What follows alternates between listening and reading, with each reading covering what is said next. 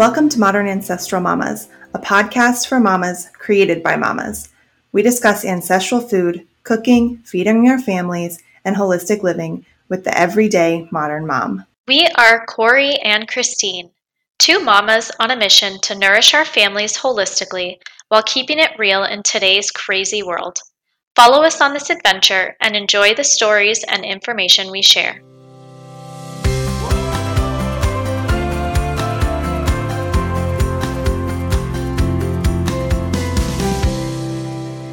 Welcome back to episode 8 of Modern Ancestral Mamas. And today we have a very special guest on our show. We are going to be interviewing Renee Kohley from Raising Generation Nourished. And so for those that are not familiar with Renee, she's been in the Weston A. Price or the ancestral space for a long time. And I remember when my kids were babies, her book, Nourished Beginnings, was one of the books that I bought to sort of get me started on feeding my kids. So go ahead, Kohley. I want you to introduce Renee to us. Okay, so I'm just going to give you a quick bio, and then I'm going to say something else on my own. Okay, so Renee Kohley is the founder of Raising Generation Nourished, a blog where she shares her passion for raising the next generation to know where their food comes from and how real whole foods can have a positive impact on their physical and mental health. She is the author of Nourishing Beginnings Baby Food and the Little Lunchbox Cookbook. Renee lives with her husband and 3 children in Spring Lake, Michigan area. And so, without further ado, welcome, Renee. Thank you. It's great to be here. Okay, so I wanted to add that I told my husband this the other day when we were driving. I was like, you will not believe who we're going to have on the show this weekend. Oh. And he goes, who? And I was like, Renee Kohley. And he's like, I don't know who that is. And I was like, but I do. I was like, this is like, I was like, I can't even describe to you how excited I am. And he goes, well, just keep it cool. Don't fangirl. And I was like, no, I'm going to fangirl. It's just going to happen. I love it. I love it. It's great to be here. Your blog got me started. When I started with trying to get going with my kids, your blog was where I went every time. I appreciate thank you. That. That means a lot. Yeah. It's hard. Sometimes you're on this side of the computer and you don't always see the people on the other side. So it's good to hear that. Thank you. Yeah. I'm really excited about this conversation. I am too. I actually haven't done this since probably pre-COVID. It was the last podcast that I recorded. So it's been a while. Oh, wow. Yeah, I know it. It's just like everybody sort of took a break. It was just sort of weird. Yeah. Well, thanks for coming on. And today we are going to talk about nourishing tweens. And we're just going to talk all about feeding kids between the ages of 8 and 13-ish and what that's like. And we might even touch, if there's time, on a little bit of parenting stuff. Yeah, absolutely. But yeah. So Renee, Kohley and I like to start every episode with a question related to the topic of this show. And since we're talking about nourishing tweens, we wanted to ask you, okay, this is getting a little personal, but do you remember what kind of food you ate when you were that age? So, I don't know. Yeah, 9, 10, 11, 12. What kind of food were you eating as a kid growing up? Sure, absolutely. Well, I would say that I'm your typical 80s kid and 90s teen. So you can imagine, Cheerios at breakfast with skim milk. I mean, we're talking the 80s. So that fat was not okay. So everything was low fat, I grew up on skim milk and Cheerios for breakfast. I actually have thoughts sometimes thinking back, how did I even get through a school day on skim milk and Cheerios? I have no idea. So just picture the standard American diet in the 80s and 90s. So I would say maybe a step above that. I do remember my mom cooked. We had dinner every night as a family. It wasn't always from a box. I do remember meatloaf. I do remember, regular home cooked meals, but we're talking salads with the ranch dressing from the store and a glass of skim milk on the side. So you're very typical 80s and 90s kid. I did not grow up knowing where my food came from. I did not grow up learning how to cook. In fact, I don't have a culinary background or degree. I went to school for physical therapy. I did not have any sort of culinary background. And we can get into that later. I know you were going to ask about how all of this came about, but I was your very typical 80s and 90s kid. Everything was very low fat and processed, and yeah. Wow. Corey? I don't even remember. I don't think I could tell you one specific thing. I know my mom did cook too. And that might have been around the time when she started getting into nourishing traditions and stuff. So I know we were eating whole wheat things, and I remember she made these muffins one time. God bless her. I feel so bad for this now. But she made these like banana muffins, and there was like big old chunks of smushy bananas in them. And I was like, Mom, I think you didn't mash the bananas enough. So that was really sweet of me. But I don't remember. I will say that I know that my mom did everything she was told. So back in the 80s and the 90s, I usually try and preface this, that I would say that my mom did everything that doctor told her to do. Back then, they were telling you that low fat was the way to go. They were telling you that skim milk was the way to go. They were telling you that anything that, as long as it just didn't have fat in it, so those low fat pretzels, they're fine. As long as they, whatever. She did what she was told to do. And so she did her very best with what she knew at the time. And it's good to see that things have evolved to where they are now. In fact, she makes her own bone broth these days, and she she has hopped on the ancestral train. That's for sure. Wow. Oof. So Corey's heard this a million times, but I'm also, a product of the standard American diet, pretty much, except my mother was an immigrant. So there was a little bit, she grew up on an ancestral diet, like pretty much everything that you hear from nutrition and physical degeneration, like those traditional foods. So when she came to the States, she was totally like shocked by processed foods and also kind of intrigued by them. So like I grew up eating strudels and Pop-Tarts and things like that for breakfast. But at the same time, she was like one of the first people buying organic produce, and she was getting raw milk from a farm and our eggs from a farm.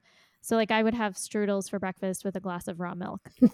So it didn't really, and I didn't know anything about the low fat trend at all until I went to college, and my roommates were talking about low fat, and everything they bought was low fat. And I remember being surprised because growing up, it never was discussed that like we needed to eat low fat. But yeah, that's I remember my roommates in college had like Snackwell things. I was like, this is like what my dad would eat when he was feeling healthy. It was gross. It is a really fascinating and just like bizarre phenomenon of, I got to college and it was like we would go grocery shopping together and my roommate would say, nope, everything has to be low fat. And her dad was actually an ER doctor in the city that we lived in. And, he was the one who pushed low fat everything. Yeah. And he was super thin and what you would think is fit. But I don't know. Yeah. Crazy. Yeah. But anyway, we kind of want to start from the beginning, Renee. We want to hear a little bit more about you and your story and how you got started on this path. And, just ignore the screaming children in the background. I think they're pretending to be lemurs or something. I don't know. So. I actually didn't even hear it. Okay, good. I have a filter for that, 100%. No, I can hear it now. but I Okay. just have a filter for it. It's really not a Yeah. big deal. Yeah. You know, I try my best, but we just keep it real on this podcast. Totally fine. It's totally fine. Yeah, actually, we can start from the beginning, because really the whole reason that I started eating real food was because of the start that I had. So you can imagine the first 2 decades of my life growing up on the standard American diet. And picture those teen years where fat, and really all 3 macros, but considerably fat, was made to look bad. So it was not in my diet at all. And what do we need for proper hormone development? We need fat, right? And so during those years of my hormone development, and probably just about every other child in the 80s and into the 90s, those hormones don't have a chance to truly develop the way that they're supposed to develop, right? And so I found myself, and then you couple that with a type A, very driven, go get 'em personality. So, i.e. stress. I found myself in my 20s, a very driven, but very sick 21, 22, 23-year-old. And I found myself actually with a Hashimoto's diagnosis, and that can come, that it's a autoimmune thyroid disorder. Okay. And so that can come from, we won't even talk about where the root of that comes from. It can come from multiple different environmental factors and lifestyle factors. But the bottom line was I was pretty sick. And after some time in the traditional medical community, I just wasn't getting anywhere. And I'm a results person. I'm that type A driven. This is not working. And so I started looking elsewhere. I started working with more of a natural approach type of a practitioner. And the diet was part of some of what I started changing. And it was actually the easiest part. I know sometimes people think, especially if you don't know how to cook, like I had no idea how to do, that would be the hardest part, but it was something I can do. And when you're someone who's the jump in with both feet kind of a person, that's what you do. So they told me this, and this, which was the exact opposite of what I had always been taught. And and what I was doing was not working. Right. So I'm going to make a change, because, they say the definition of insanity is doing the same thing over and over again and expecting a different result. Right. What I was doing was not working. And so what did I have to lose? I started working on what I was eating. I started learning a little bit more. I found the Weston Price website back then. I think that was probably the only thing really in publication that even talked about this kind of stuff. So we're talking early to, long time ago, 20 years ago. And the food changes made a huge difference. So I could see it with my own 2 eyes, how just simple food changes, how getting rid of the processed stuff, how introducing real whole foods, simple. I mean, the very first thing I learned how to do was make a whole chicken in my slow cooker. It was I didn't even really know how to probably turn the oven on. I don't even really remember using my oven, my stovetop, other than maybe making an egg every now and again. I learned how to make, I was afraid of the oven. I didn't start with a roasted chicken. I threw it in my slow cooker because that's how I learned how to do it. And it started with just simple whole foods. And it made a huge difference. I could think better. I could sleep better. I could work my long hours better. I was starting to see some improvements, along with some other things that my more naturally approached physician was doing with supplements and medications and stuff. I was starting to see my thyroid numbers improve. And that made a huge difference. And so just with that, just seeing that, I remember even before I even had a kid, before my husband and I were even thinking about having kids, I remember saying, I'm going to do this differently for my kids. They're going to grow up knowing where their food comes from. I'm going to do it better with them because I don't want them to have to go through this, because it's awful when you're feeling so sick, when you're that driven person and you can't even barely get out of bed, when you can barely function. And I just didn't want that for my kids. And so after I had my first baby, so this would be a number of years later. I had my firstborn when I was 29. So I had been already in the real food world for a number of years at that point. So I already had an idea of what I wanted to do with her. But there wasn't a whole lot of resources out there, really. There was the Weston Price. There were a handful of blogs. Nourish Kitchen. Jenny is one of my very first mentors. She's still a very good friend of mine today. Like her blog and, a handful of others where you could get this kind of information, but not a whole lot on feeding kids in particular. And so, I just started doing what I just started feeding her the way I wanted her to be able to eat as she got older. She just ate at the table that we were eating at because I wanted her to be eating these ancestral foods. I was mostly using the Weston Price guidelines for how to feed her. And so, by the time I got to, let me back up a little bit. By the time I had my second born, I had some friends that knew what I was doing, knew that I had some recipes. They would occasionally ask me for recipes. And I started writing recipes for a friend of mine on her blog. She just had a mommy blog that did some reviews. And she's still a really good friend of mine to this day. But I ended up branching off and doing my own thing right around when I had my third born. And so that's where Raising Generation Nourish came. I was seeing the difference it was making. And even if it was just the one email a week or knowing that I was getting recipes out there to help moms do what I had been looking for, because there wasn't a whole lot of resources back then. So we're talking over 13 years ago. And so to be able to have a resource out there, some of it was just to log my own recipes.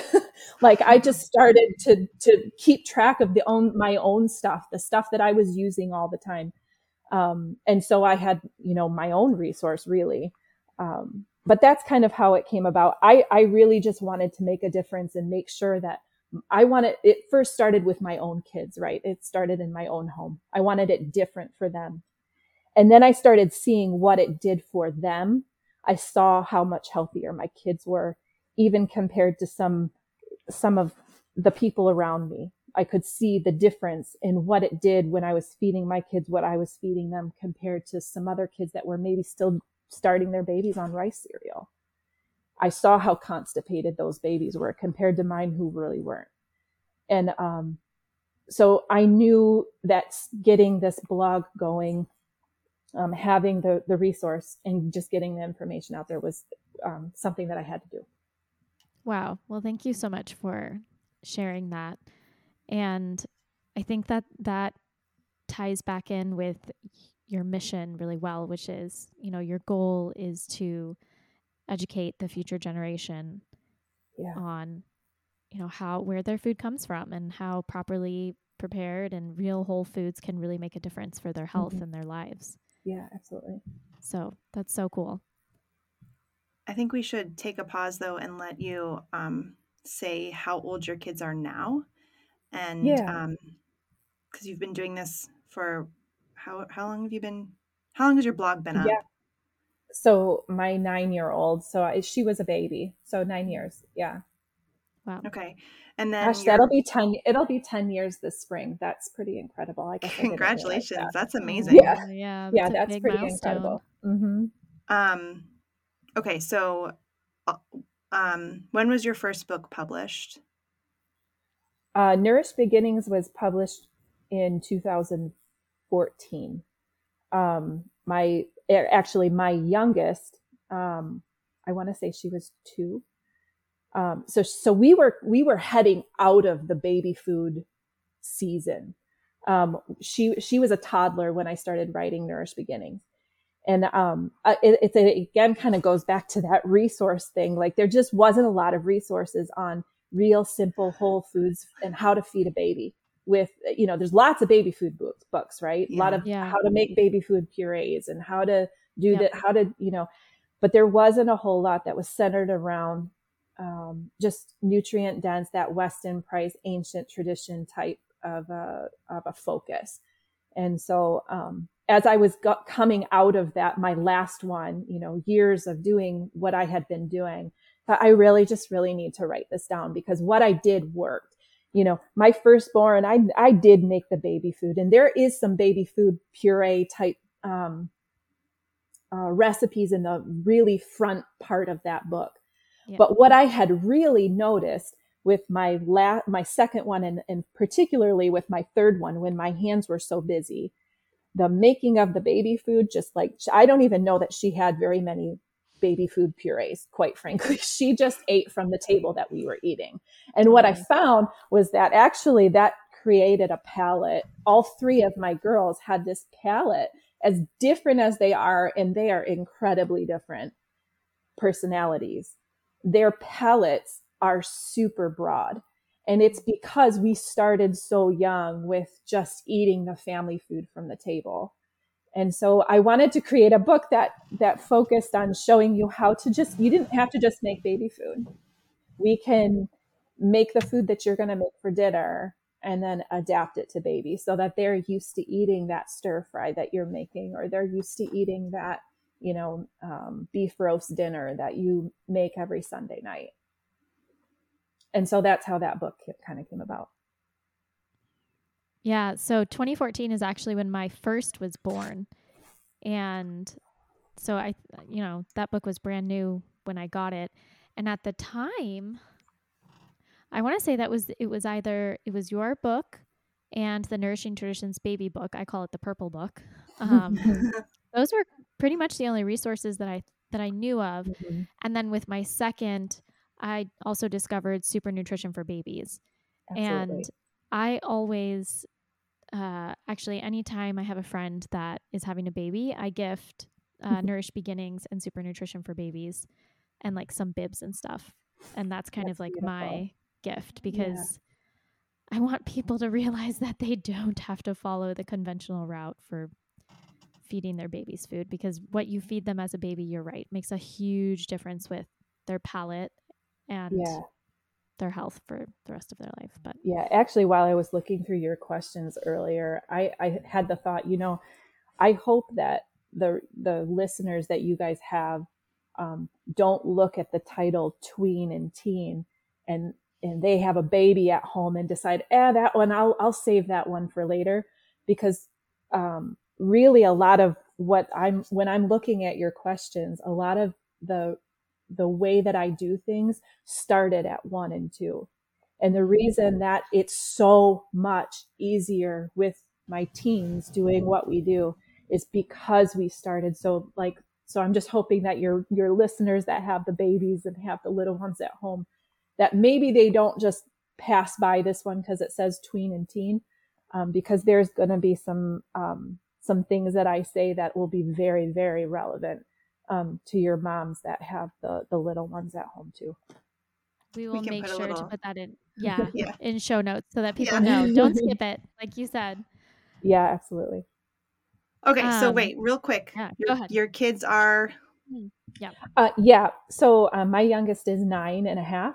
I have an 11-year-old who will be 12 this spring, and then my 13-year-old will be 14 this spring as well. Wow.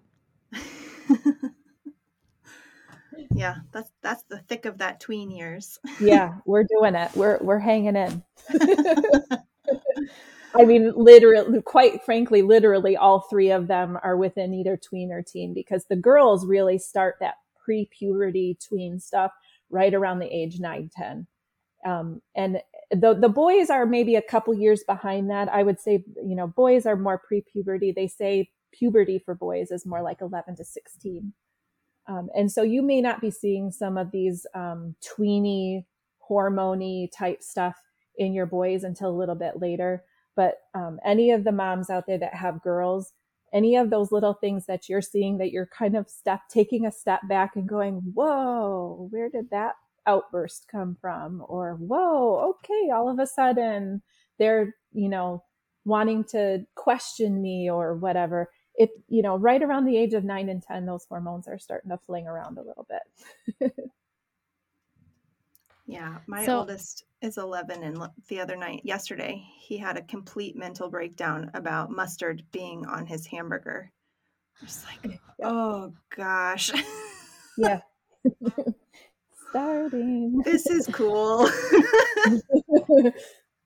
I had a similar one Friday morning, and it was about a quesadilla. And I remember thinking in my head, it's never about the quesadilla. Like, this is not about the quesadilla. It's not about the mustard. Like this is totally bigger emotions that just have to come out. Yeah. We actually had for middle school at our school's middle school orientation, when you come in as a new 6th grader. So right now I have a 6th grader and an 8th grader. So the very first time I went for a 6th grade orientation, our principal says, he's just talking about, we're actually in a Montessori environment. So they were talking about, they typically talk about planes of development and what you're expecting to see in different planes of development. And he actually has this graphic where it compares the tween and teen, the middle schooler, to a toddler. Their brain structure and what their brains are going through and what you see in them, it's really like having a big toddler. They really do. It's like going back to, you think of all those toddler tantrums that you had about a broken banana or the sock is too tight or whatnot. It's just on a different level because they're a little bit older, obviously, but you're going to have some of those same little meltdowns over some things when they're tweens and teens too. That's so funny. Well, since we're comparing tweens to toddlers, similar to toddlers, they go through a phase of like picky eating or selective eating. And actually their caloric needs go down. They don't really need as many calories, but I'm wondering, is it different for tweens? Do they start ramping up their food? Are they eating differently? Do they need like more carbs or more protein, or like, have you seen any specific things that teens or tweens need more than like other age groups? Yeah, absolutely. That you are going to see a significant food increase. And I would say that is a little bit different than a toddler. So a toddler does kind of their need is more stretched out. So I would say, like, as a toddler, I remember taking meals and breaking up lunch into like first lunch and second lunch. Like you're taking the meals and you're sort of like spreading it out. I remember doing one of these podcasts a long time ago where we talked about feeding toddlers. And I said, you know what, take that breakfast, give it to them the way you want to give it to them. Whatever they don't finish, wrap it up, and that's morning snack. Yeah. That's kind of how toddlers eat. Teens and tweens actually do have a significant increase in their the amount that they need to eat. But I would say that what I have been surprised about the most is, yes, they need the fats. And we talked about that because of hormones. Our hormones need fats in order to, function properly. But I actually feel like they need a lot of protein. I have noticed my girls a little bit more satiated and a little bit more even when they're getting a good amount of protein at every meal. I would envision now, I'm definitely will preface this and say I'm not an expert on the nutrient. I'm not a nutritionist. I am not a dietitian. I would imagine boys are probably even more so as their muscle development is happening into, they genetically, hormonally, just statistically, they are going to have a very different nutrient need as they get more muscular with their hormone differences with the testosterone and stuff. I have seen with my girls, the need for more protein. I see their moods not only better with making sure that they're getting fat at every meal, but making sure that there's enough protein in their lunch boxes, making sure that there's enough protein really at every meal. But a lot, and it doesn't have to be fancy. Like, we're not talking protein bars. I've never bought a protein bar in my life. I would probably go broke if I did. I'm talking very simple protein sources and egg. Actually, I know eggs are kind of a hot topic right now because they're so expensive. I don't know about where you guys live, but they are, I know that's kind of a hot topic right now. So I won't use eggs, but maybe, just having some extra meat around, having some extra trail mix for them to grab a handful of, and making sure that all of the meals actually count. That helps. But yeah, they can definitely, well, I would say we went for a number of years without really needing bedtime snacks as long as they had a really good dinner. And I would say that my 13-year-old and 11-year-old regularly ask for food before bed, like they were toddlers, like not even joking, just like when they were toddlers. They just have a higher nutrient need right now. They just need more food while they're growing. Wow. You ready for that, Corey? and that's really with they eat great. Like I really have no complaints. That's with having a full dinner. So wow. Okay, so that's a full dinner, and then after dinner they still need. My husband and I call it second dinner. Wow. Yep, absolutely. Like, how much are they eating for a so we're talking snack? Well, my 13-year-old usually. So lately, what I've been doing is I actually do a whole chicken separately from Sunday dinner. I will make a whole chicken just for the week for lunch boxes and for for my lunches. But lately she's been eating it she will actually, and this is her choosing, I swear it's not me. She will choose to make a salad with chicken on it. And she just, she has this special dressing that she likes to make, and it's full of olive oil, and so that's kind of what she does. My 11-year-old will grab an avocado. Okay. And so it's not like they're having a whole huge other meal. Mm-hmm. Occasionally it feels like it. they'll finish and then go back for more or whatnot. But I do tend to just they do listen to their bodies quite well. So if they're saying they're hungry, they're hungry. I mean, that's even impressive what they're choosing to eat. It's not, you know what I mean? Like, it's not like a piece of fruit or maybe, I don't know, just some ice cream or something. Like, they're actually picking. And, if they do ask for something, my middle one will be the one that will usually say, I want something sweet. And so we'll talk about, hey, listen, when you're craving something sweet, that usually is your body saying, I need carbohydrates because that's energy. Carbohydrates are not the enemy. And we need to be very careful about that in the time frame we're in right now, because we're very close in this, where we are in time right now is very similar to how the 80s vilified fat. We're vilifying carbohydrates a lot right now. And these kids need energy. They are growing so rapidly, and real food, carbohydrates, are a great source of energy for these growing kids. And fruit is not the enemy either. Now, do I want her to just maybe have a banana before bed? Well, you know what? Maybe let's have a banana and that scoop of avocado, or let's put a little peanut butter on the banana, or let's have a handful of trail mix with that banana. But if she's saying she wants something sweet, I'm not denying that from her at all. That's her body saying, I need an energy source because I'm burning through it so fast. And so we listen to that and do it in a healthy way. But that's another way that you're, the moms that have the little ones, the reason that my kids are grabbing for an avocado at bedtime is because when they were 1 and 2, that was their bedtime snack. And so they are making a lot of these choices based on that was what they got when they were littler. Now, for the ones that didn't start this real food thing until the kids were a little bit older, they're just going to eat what's in the fridge. So if that's all you got in the fridge, that's what they're going to eat. There's nothing wrong with making a smoothie at night. I don't see a problem with that. If they're, wanting something sweet and kind of like ice cream-esque, let's make a smoothie. Yeah, absolutely. My kids make smoothies. Actually, my daughter made smoothies yesterday morning, and then there's a bunch left over, so she made popsicles. And then this morning Sure. she's like, hey, can me and my sisters have popsicles for breakfast? And I was like, absolutely. Oh no, yeah, of course you can. Absolutely. Yeah. Yeah. Sure. Why not? Yeah.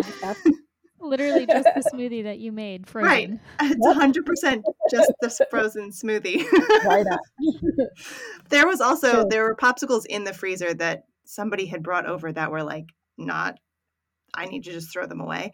But that's what I thought she meant. And then I realized that she didn't even know they were in there and that she meant the smoothie popsicles. Yeah, So, absolutely. Yeah, why not? all right. So, first of all, I just want to say thank you for saying the carbs thing, because I think this is something that I have run into over and over and over with my Instagram followers. I'm just like, guys, we have Sure. to stop villainizing carbs and grains Right. and gluten. And I know, Sure. there are people that have gluten sensitivities, but like Sure. if that's not an issue for you, then there are ways to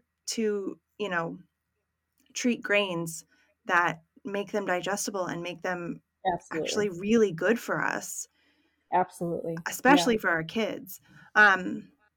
Okay, so I know do all of your kids have a gluten and dairy sensitivity, or just a couple of them? Right. So actually, my kids actually don't have any food allergies. My okay. oldest does not tolerate dairy that isn't raw. And that's about it. So we do. So I will talk about why my blog is gluten-free, why my cookbooks are gluten-free. And the reason for that really is it's actually because of me. So with my, with Hashimoto's, with an autoimmune thyroid disorder, the body actually, the proteins in gluten and the proteins that your thyroid are made of actually look very similar in protein, like the little protein chains or whatever you call them. They actually look very similar. So when I ingest gluten, actually nowadays, I don't even react to gluten anymore. I can actually ingest gluten. But if I have gluten over a number of days, my thyroid numbers tank. They look terrible. And it's because my body actually starts attacking because it thinks that it's thyroid, because I have an autoimmune thyroid. Does that make sense? Yeah. So Yeah. my body sees my thyroid as the enemy because I have an autoimmune disorder. So it attacks my thyroid. So when I take gluten in, because it has a similar protein, it attacks that as well. So it makes my autoimmune numbers kind of crummy. Okay, so it's not your daughters. Right. It's not your daughters, yeah. No. So really it's kind of by default that I have them off of gluten. They will do it if they go to a friend's house or if they go out to a restaurant with grandma or something like that, and they don't have any digestive issues. I do see a little bit of, I feel like it makes one of my girls a little bit foggy, just feel tired and sluggish if she has a lot of it. Mm-hmm. But I will say too that one of the reasons that I just keep it out of the house in general is because what I have from a thyroid standpoint is very genetic.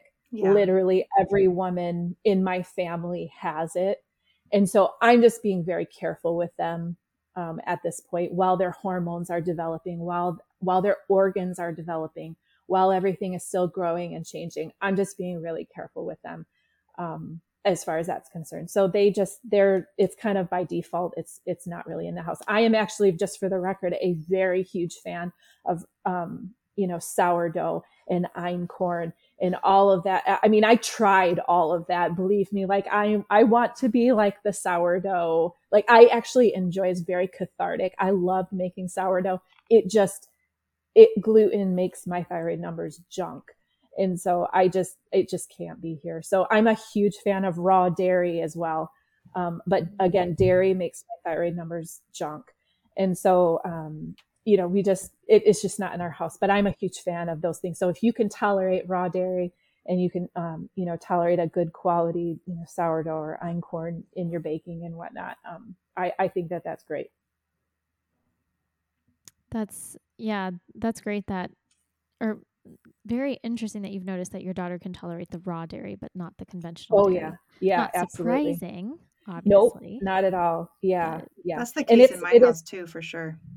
Yeah. And it's harder to get so in Michigan, you have to have a cow share. Yes, So I was about to say. it's pretty expensive. And we did do, actually, when the girls were little, we did our cow share, and we drove the hour to get the every single week. And it's a huge commitment. It's just a little bit different where we live in the state. So Michigan is, I'm sure you know this, it was the first state to pass the pasteurization laws. Yeah. And they're very much against raw milk. Yeah. So you're in one of the hardest states. It's tough. I mean, you can find grass-fed beef anywhere. You can get cow shares, and we actually have a lot of access to really good quality meat and really good, quality eggs. And we have beautiful farmers that follow all these great practices, at least on the west side of the state. I'm not real familiar with the east side of the state. But we have a lot of access to that, but raw dairy is tough to get here. Yeah. So I want to kind of circle back to when we were talking about carbs and that conversation, because, your kids are right around the age range when body image, I think, is this, concern over body image is starting to become something that they're thinking about. And sure. I'm kind of wondering, have you seen that with your girls? How have you approached that with them as they've gotten older? Talk to us a little bit about that.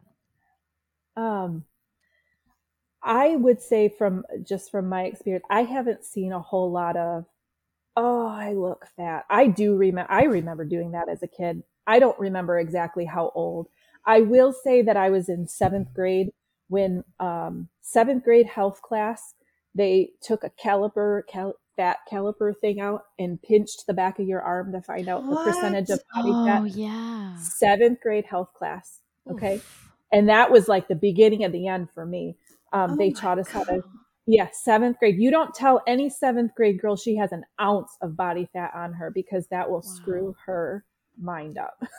And it did mine as well. If it hadn't have been for really good parenting, I probably would have been borderline anorexic. I remember I was like measuring out and counting calories, and because they were showing us how to do all this in 7th grade. I don't think they do that anymore. And my girls are actually at a pretty, I don't really want to call it sheltered. It's just a little bit different than a public school. It's a charter, but it's like very Montessori focused. They're not in a traditional public school. So I haven't actually seen a whole lot of peer pressure-y type body image stuff as of yet. And my girls do come to us and talk to us about everything. So I haven't seen a whole lot of that as of yet.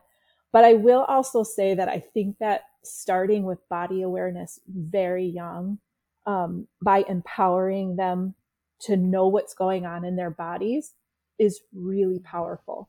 So, when they're really little, to help them connect the dots on how certain foods make them feel. Not that we're going to vilify sugar, or we're going to vilify going to a party and having this or that. Because I think it's important to go to a party and celebrate.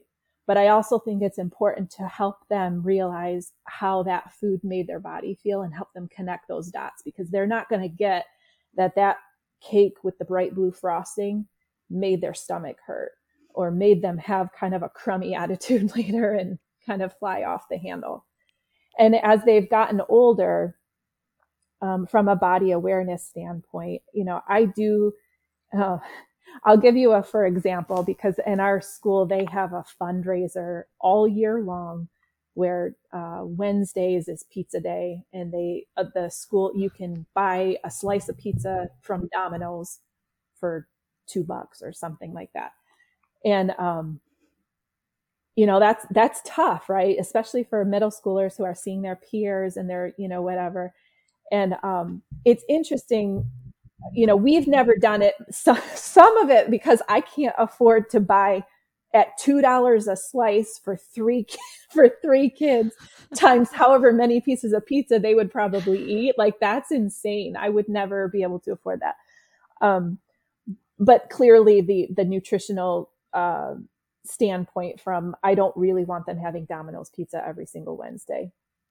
But they have made they have, without any direction from me, have made comments on Wednesdays about how much more behavior issues they see in the kids in the afternoon on these Pizza Wednesdays. Without me saying anything, they have seen that.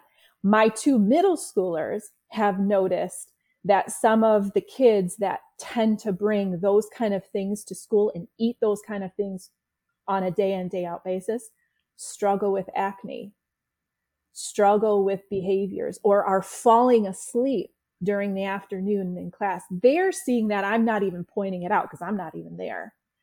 But they're seeing that. And I think it's because we've kind of made that connection between what we're putting in our bodies and what is coming out of our bodies. That fuel matters. And we can, go ahead and go to the party and have the piece of Domino's pizza with your friends for the party. But every single Wednesday, probably not a great idea. Okay, so take like a couple steps back from that. How are you having these conversations with your, say, elementary school kids, or even your tween kids, to help them recognize the feelings that their bodies are experiencing, but in a way that's not, saying that these foods are bad? Like, Right. Give me an example of this conversation. Okay, so let's start with the toddler. Okay, so when we have these, and I'm going to back up. Let's not start with a toddler. Let's start with an older toddler, because you can't really reason with age 2. You can't. So let's start with like a probably 4-year-old for boys, 3-year-old for girls, from like a language standpoint, 3-4 years old. And they, you go to the birthday party. You know what? Let's not do a birthday party. I'm sorry. Let me think here a minute. I'm going to give you a pause because you're going to have to probably edit this out. That's okay. I threw this one at you out of the blue. Yeah, that's okay. I'm thinking. All right. So let's say you've got your 3-4-year-old and you serve the lunch, okay? And it's some cubes of cheese and some crackers and some pieces of chicken and some sweet potatoes and a few slices of apple, okay? And they take, a couple of bites and they run off and play. That's fine. You know what? My 2 of my toddlers ate all of their meals in a little helper stander at the counter for years. Most toddlers are not going to sit at a table. It's very common. They're going to get up. They're going to get down.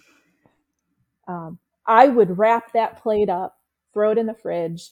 Next time they, and they might not even come to me and say, hey, I'm hungry, because a 3-year-old's not going to connect that dot. They're going to have a meltdown, right? They're going to throw themselves on the floor because something didn't go right, or they didn't get their way, and they're going to freak out about something that was really minor. Okay. So I'm going to pull that plate back out. Hey, Claire, guess what? I know that you're feeling really frustrated right now, and you're kind of feeling out of control. Some of that is probably because you're hungry. You feel that in your tummy right now, that you're kind of feeling like it feels empty. Your tummy is hungry. Or you feeling kind of tired in your head. Let's have a little bit more to eat. Here, I'll sit down with you and you take a bite and I'll take a bite. Because toddlers and babies and really kids in general are social eaters. We weren't meant to be like, we were meant to kind of live in community. If you want to talk about ancestral or whatnot, we ate as a community. We sat down together as a community. Little kids, you can't expect them to sit at a table and eat by themselves. They're not going to do it. Eat off your plate. Let them eat off your plate. They eat community. So sit down and take bites with them and then help them see how much happier they are later. If we're talking about elementary school kids and they get in the car after school and they have that meltdown, right? They get in the car and they freak out because so-and-so didn't play with them on the playground, or they didn't get to play this certain game at gym that they really wanted to play, and they completely melt down. And now is not the time to have the conversation in the car while you're trying to drive home. But you get home and you see that the lunchbox didn't get eaten. or at least the components in the lunchbox that would probably contribute to them having a really good afternoon didn't get eaten.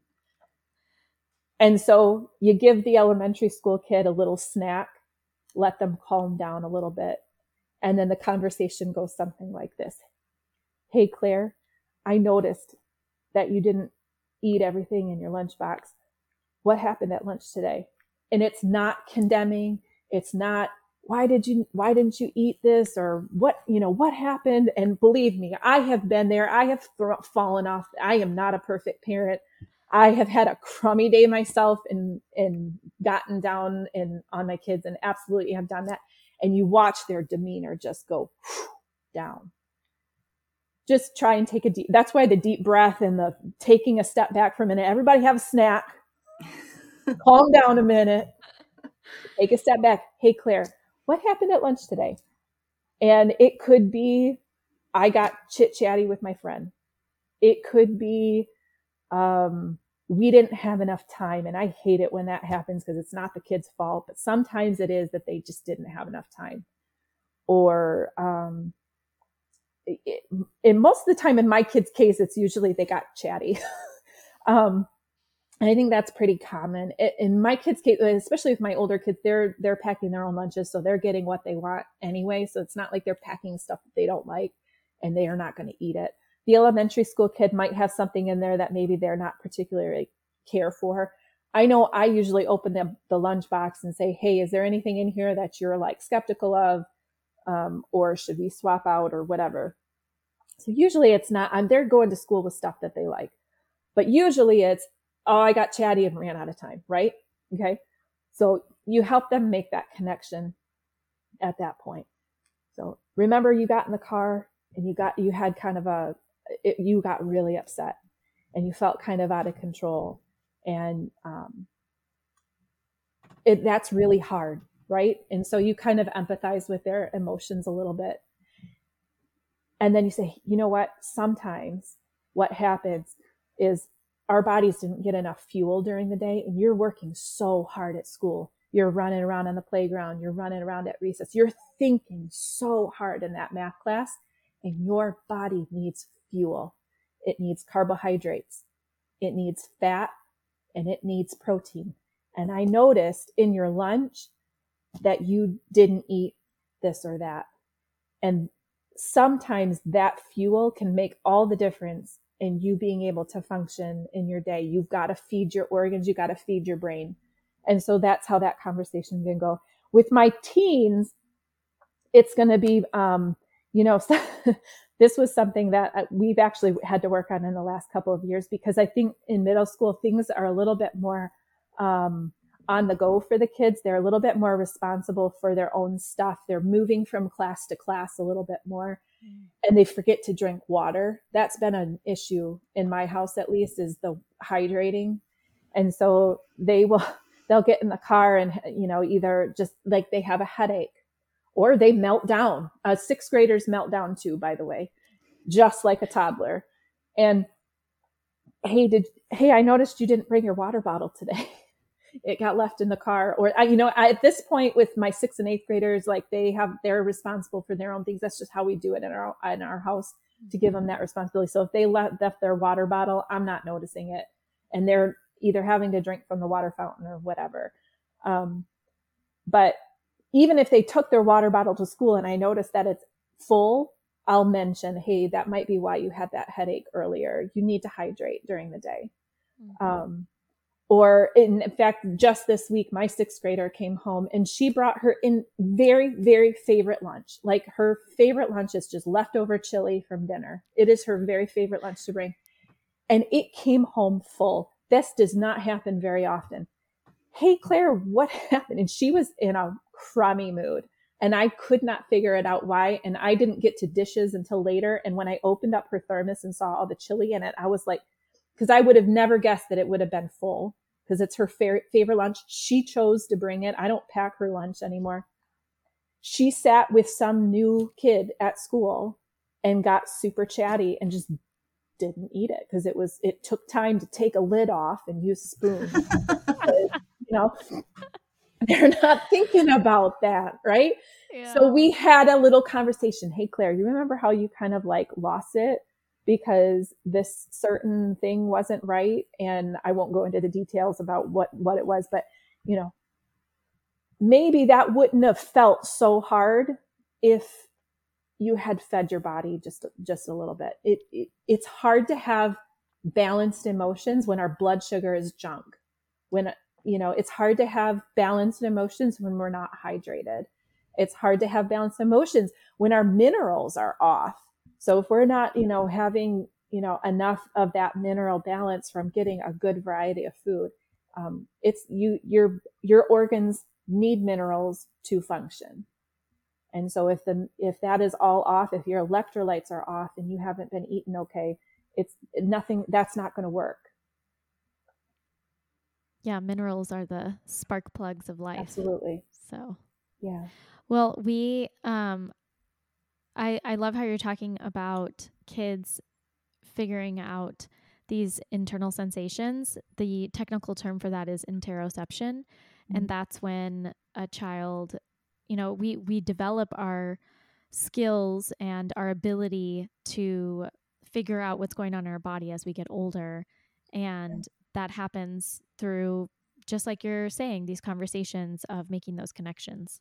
Yeah. So I think it's and so I didn't important. learn how to do that till I was probably late 20s. None of us did. We didn't learn that. Right. Yeah, absolutely. Yep. Yeah. Unfortunately.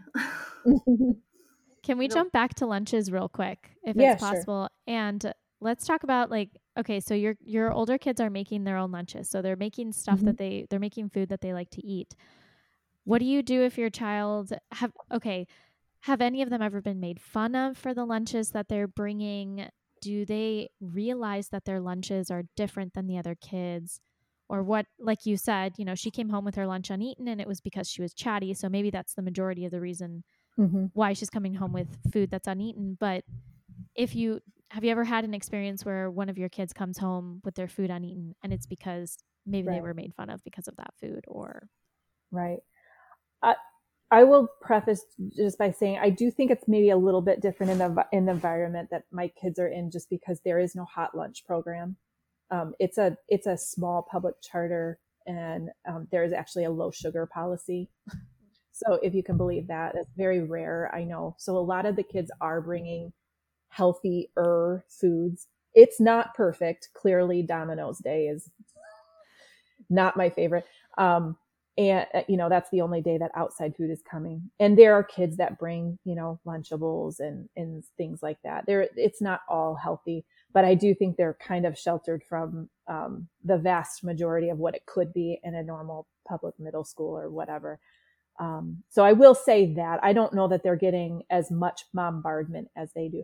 However, they have gotten, and I would say it actually happened more from kindergarten to third grade, to be quite honest with you, and most of it is because those kids are just so darn curious.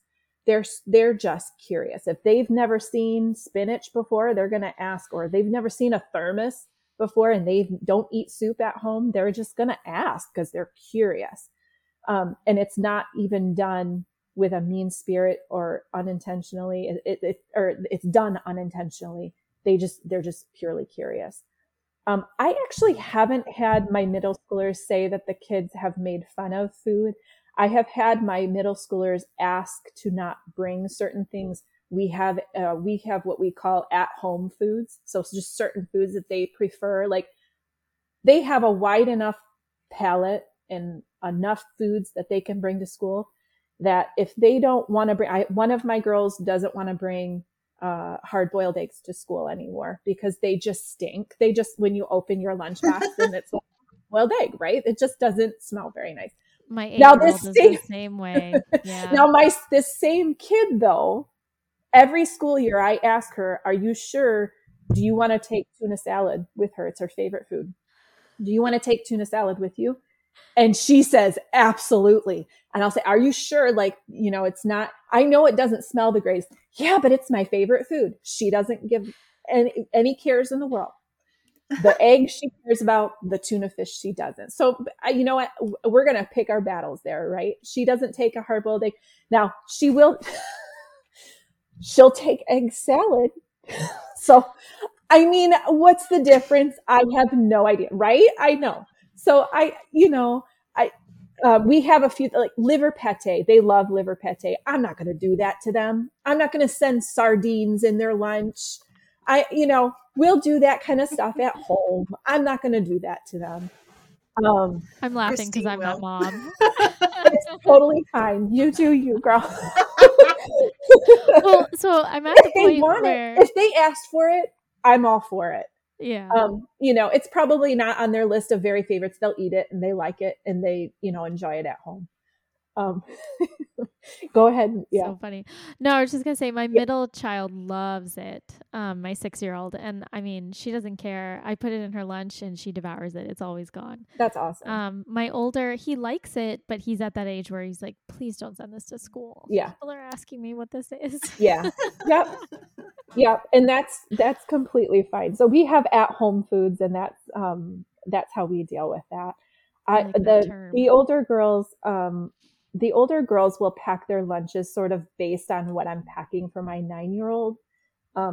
So how I kind of started is right around 2nd and 3rd grade, they start packing their own morning snack. They have to bring a morning snack to school. So 2nd and 3rd grade, they're sort of responsible for that. And I have a snack chart actually on the blog with snack options. I want to say there's 10, maybe 15 snack choices. And there's a chart, and I would put it in the pantry, and they could make their own snacks based on that from between, 1st and 3rd grade.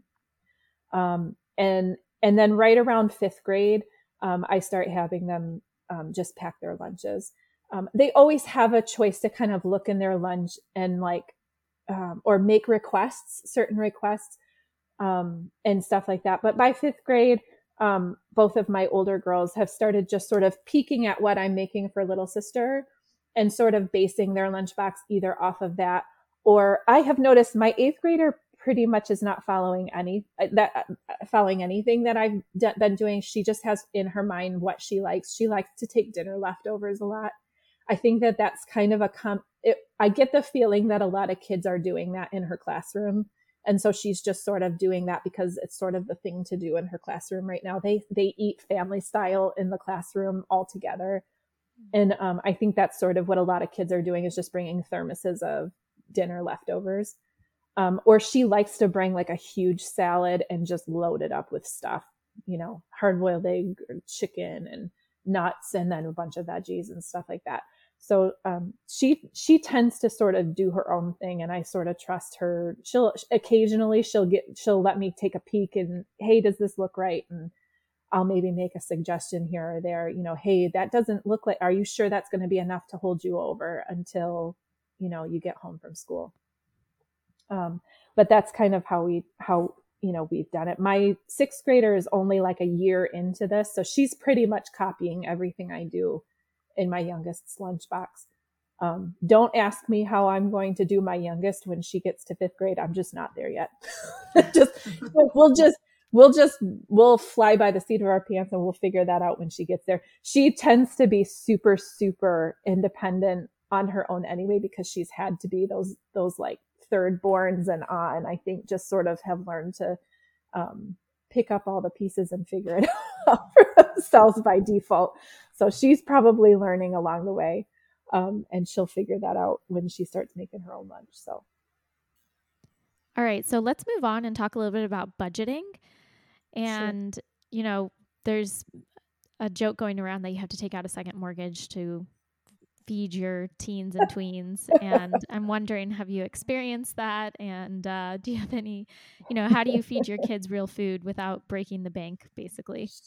Sure. Actually, I would say that I have gotten simpler when it comes to that, because they are eating more, because I had to figure out how to get it into the budget. So, for example, I would rather get a pack of chicken and grill that up, or get a whole chicken and roast that up and chop it up and have that as an option in the fridge than buy a bunch of overpriced protein bars, or the next fad that's sitting in Trader Joe's, the little boxes that have like 4 bars in it that my kids are going to eat in one sitting. Like I can't afford to do that. They're cool. They've got decent ingredients, maybe even, but I have just gotten simpler. So more meat on the plate, and potatoes, root vegetables are super cheap, right? Getting a huge squash is super cheap. Making sure that those kind of things are on the plate, and just keeping it simple, real whole food. I am not making fancy, we make our own granola. I'm not going out and buying a $10 bag of granola. It's just silly when you can throw it on a sheet pan with ingredients that cost half the price. It's a upfront cost when you have to buy all the ingredients at first, but it makes multiple batches for them. So I'm keeping things super simple. I'd rather them scramble a couple of eggs than them grabbing for these elaborate, fancy, like real food, quote unquote, real food snacks that you find at the store. So just stop overthinking it. Let's go with real whole food. Teach them how to scramble up some eggs. I keep going back to eggs. I know eggs are kind of a budget thing right now. Hopefully that doesn't continue to be a thing. I know that they're kind of expensive right now. But chicken and things like that. On a side note, let me just cut in. On a side note about the eggs, all of my local farmers are selling a dozen eggs for like $5, which seemed expensive last year, right? But now when a dozen eggs is $7 in the store, go to your local farms, guys.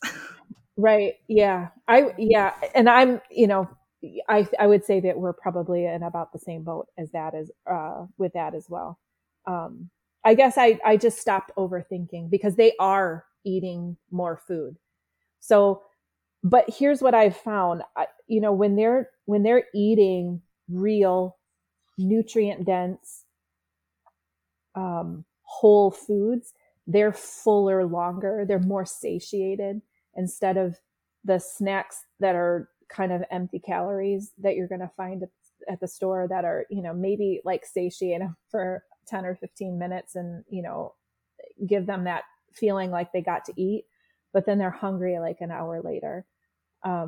So I guess I've just, keeping it simple is helping the budget. What else did you say about the budget? I'll pause there because I didn't. I think that was it. That was your question. Okay. I thought there was something else. Yeah, it was just how do you feed your kids real food without breaking the bank, basically. Right.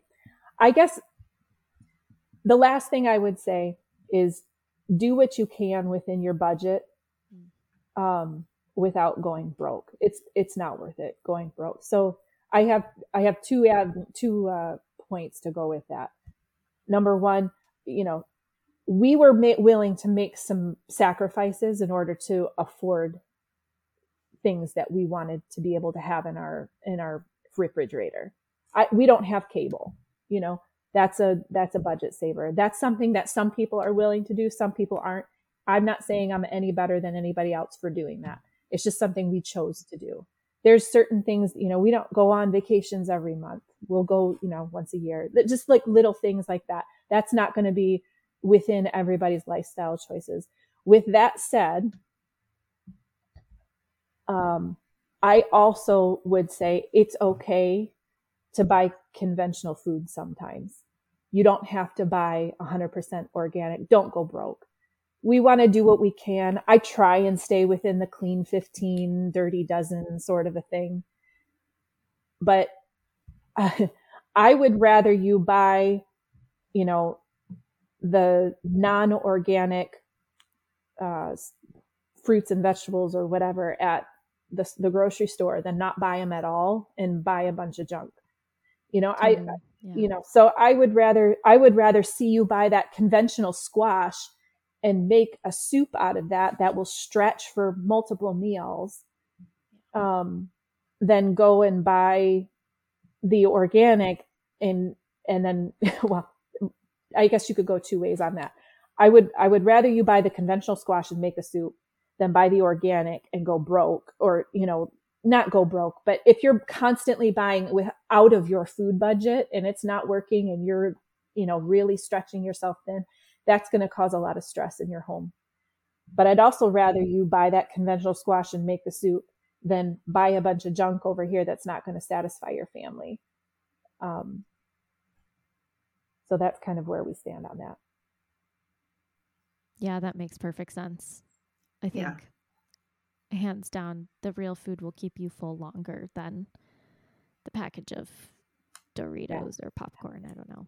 Absolutely. I mean, make the hamburgers, and instead of doing the chips, just bake up, like roast up. There's a great recipe on the blog for just sheet pan French fries. I mean, these things, the kids will devour the entire sheet pan, and they will be fuller because there's just more fiber within an actual real potato versus a potato chip, most likely fried in a junk oil that's going to send their body into inflammation. Do we do some potato chips every once in a while? Absolutely. But I'm more likely to throw sweet potatoes or regular white potatoes on a sheet pan and make some French fries or roasted.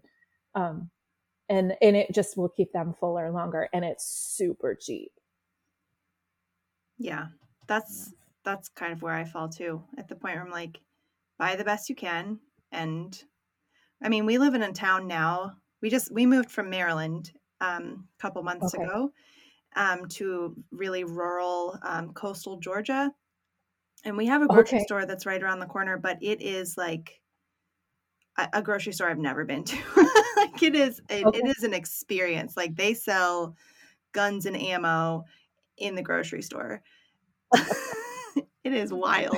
Anyway, but like there's literally nothing organic in this grocery store.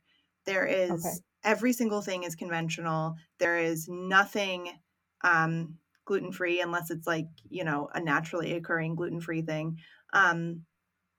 Like there's just you walk in there and you're like, I get a little panicky because I'm like, what am I going to feed my family from this place? Sure. And then you kind of, I don't shop there all the time, but it's a place that I go to if I need something really quickly. Because the other grocery stores are 30 minutes away. So this is one of those places where I walk in, I'm like, okay, like just don't freak out about, you know, the fact that you're going to buy non-organic potatoes. Right. Just stop freaking out about it. Just, it's okay. Wash them up and call it good. Right. It's okay. Totally fine. It's all right. You're going to be okay. Absolutely. Yep. Okay. Let's move on from that and move into some sort of parenting related questions, if you're okay with that. Yeah, absolutely. Okay. So, what are some boundaries, or limits that you try and set when it comes to food, if there are any, with your kids, or, and especially now that your kids, you know, are older and more independent, like if they're going out without you or they're going to a birthday party, do you try and like coach them around through whatever that's, you know, they're going to encounter, or do you just kind of say free for all and when you come home, we'll detox? I really do think it's probably a good idea. At least I've seen it work in my house, to let the kids feel a bellyache, to let the kids kind of make their choices and then feel the consequences a little bit. So I would say when the kids were really, really little, I'm talking toddlers, maybe to age 4 or 5, till they got to school. Okay. I was making their decisions for them for the most part. We went to a birthday party. I remember as toddlers, I would bring them a treat. Or we would have the cupcakes, but I would cut it in half, or I would scrape some of the frosting off, or, you know, just, you know, I'd take the goodie bag and take a few of the pieces of candy out. You know what I mean? When they're really little. When they get past that, like, remember I said you can't really reason with age 2. Okay. When they get past that and you can kind of reason with them a little bit, let's start talking about the birthday party before we go to the birthday party. Hey, listen, I am so excited to come to the birthday party with you. It's going to be so much fun. We're going to play this game, and we're going to go swimming in the pool. And they're probably going to have pizza there and some cupcakes. And what do you think about that? Do you want that, or do you want to bring something from home? Most of the time, the 5-year-old is going to say, Yeah, I really want to have that cupcake. Okay, that's great. It sounds so good. I'm sure it's going to taste really yummy. I just want to let you know that it's not going to be the kind of cupcakes that we make at home, most likely. So sometimes I feel like because we've made things at our house, on the healthier side, they think all things are like that, and it's just not that way, right? And so I'll just say, you know what? When you get full, or when you get tired of eating that cupcake, or it feels like your body is ready to stop, it's okay if you throw it away. Okay. Because I was always taught you clean your plate, right?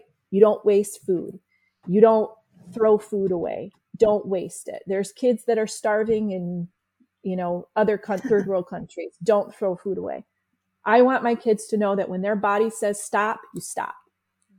Okay. Even if that means we're going to throw the cupcake away after a bite. And I would rather them do that than eat the whole thing and get a stomach ache. My youngest went to her very first birthday party in, she'd been to birthday parties before, but she went to her first school birthday party in kindergarten, young fives. So she was like barely 5. Went to this birthday party, and they had Pizza Hut pizza and the brightest blue birthday cake you have ever seen in your life. These kids' mouths looked like a Smurf. I mean, and because we're talking about barely 5-year-olds here. So it's not like it's being contained to their mouth and their tongue. It's like all over their faces. She ate 2 pieces of Pizza Hut pizza. Like, that Pizza Hut pizza is huge, right? Like, do you remember Pizza Hut pizza? This stuff is big. And they had swam for like 2 hours. So she's starving. Oh. We had the conversation. I even told her, I'll have some snacks in my purse if you, decide that you don't like the pizza, or you don't like the cupcake or whatever. I've got some stuff if you, what. She ate the pizza, she ate the cupcake, and she had the worst stomach ache that evening. Oh. I feel like after the first piece of pizza,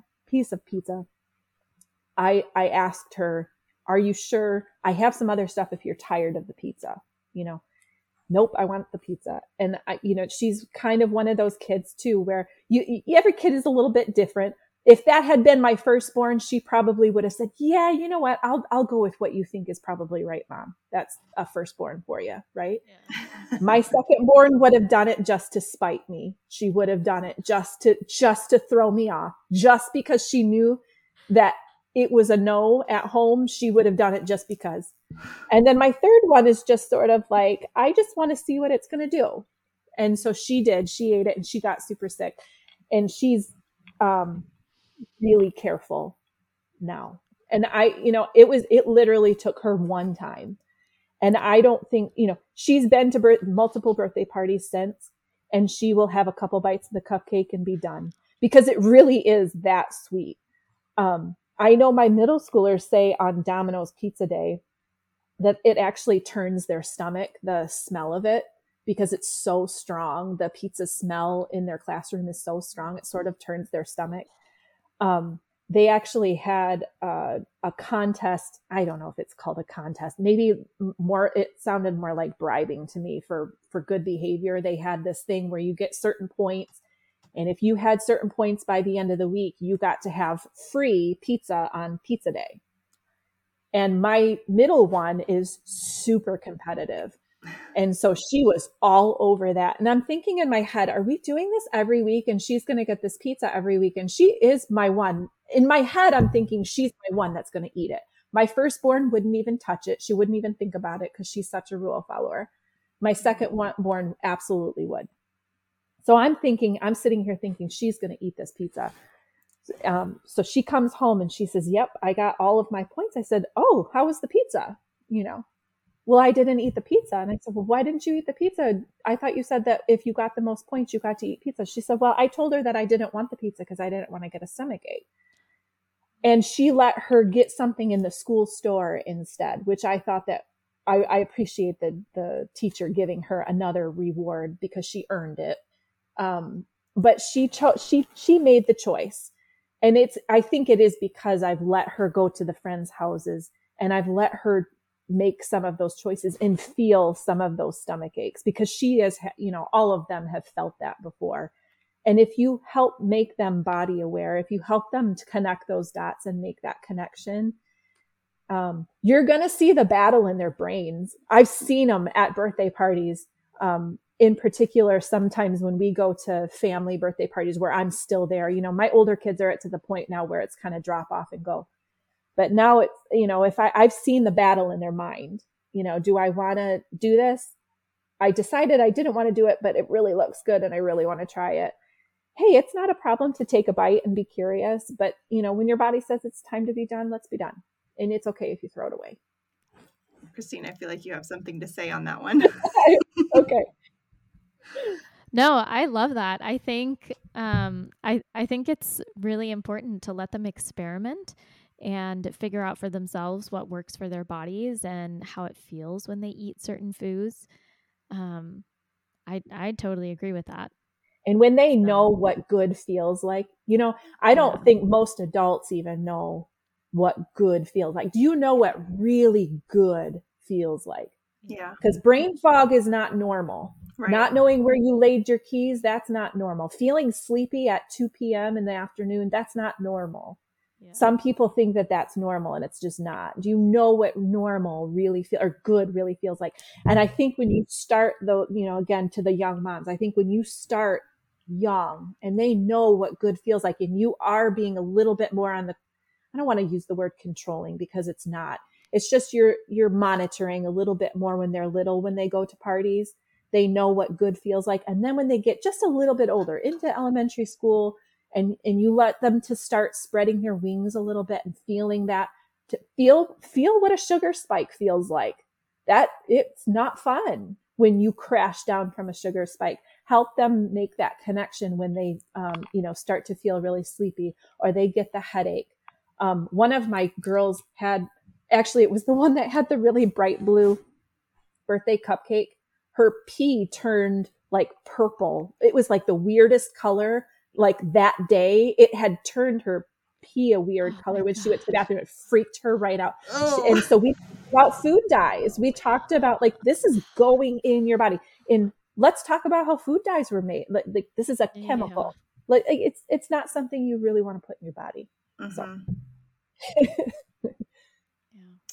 Yeah, those are really good conversations to have with your kids earlier than maybe you think you can. Mm-hmm. Yeah, man, I love that. Okay. And constantly too. Yeah. Oh, true. Yeah, I was just going to add constantly. Just keep talking about it, bring it up in different ways. Sure. Yeah. Go ahead. Okay. No. So I guess this is not food related, but I am curious about this because my kids are constantly, every Christmas and every birthday, we get this question, can I have a phone can I get a phone? I'm like, no. But I'm curious if you guys have boundaries or if you've decided what you're doing with that. Like, do your kids have phones?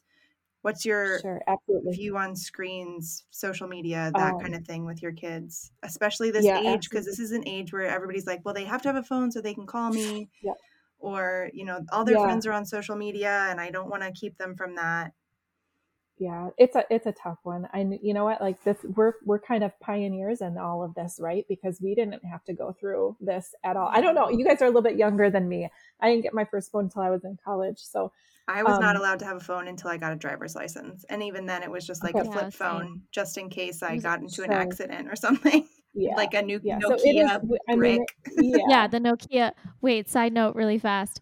I had a sitter over earlier this week, and it wasn't my normal sitter, and she actually had a flip phone, and my son commented on it, and he said, did you see her phone?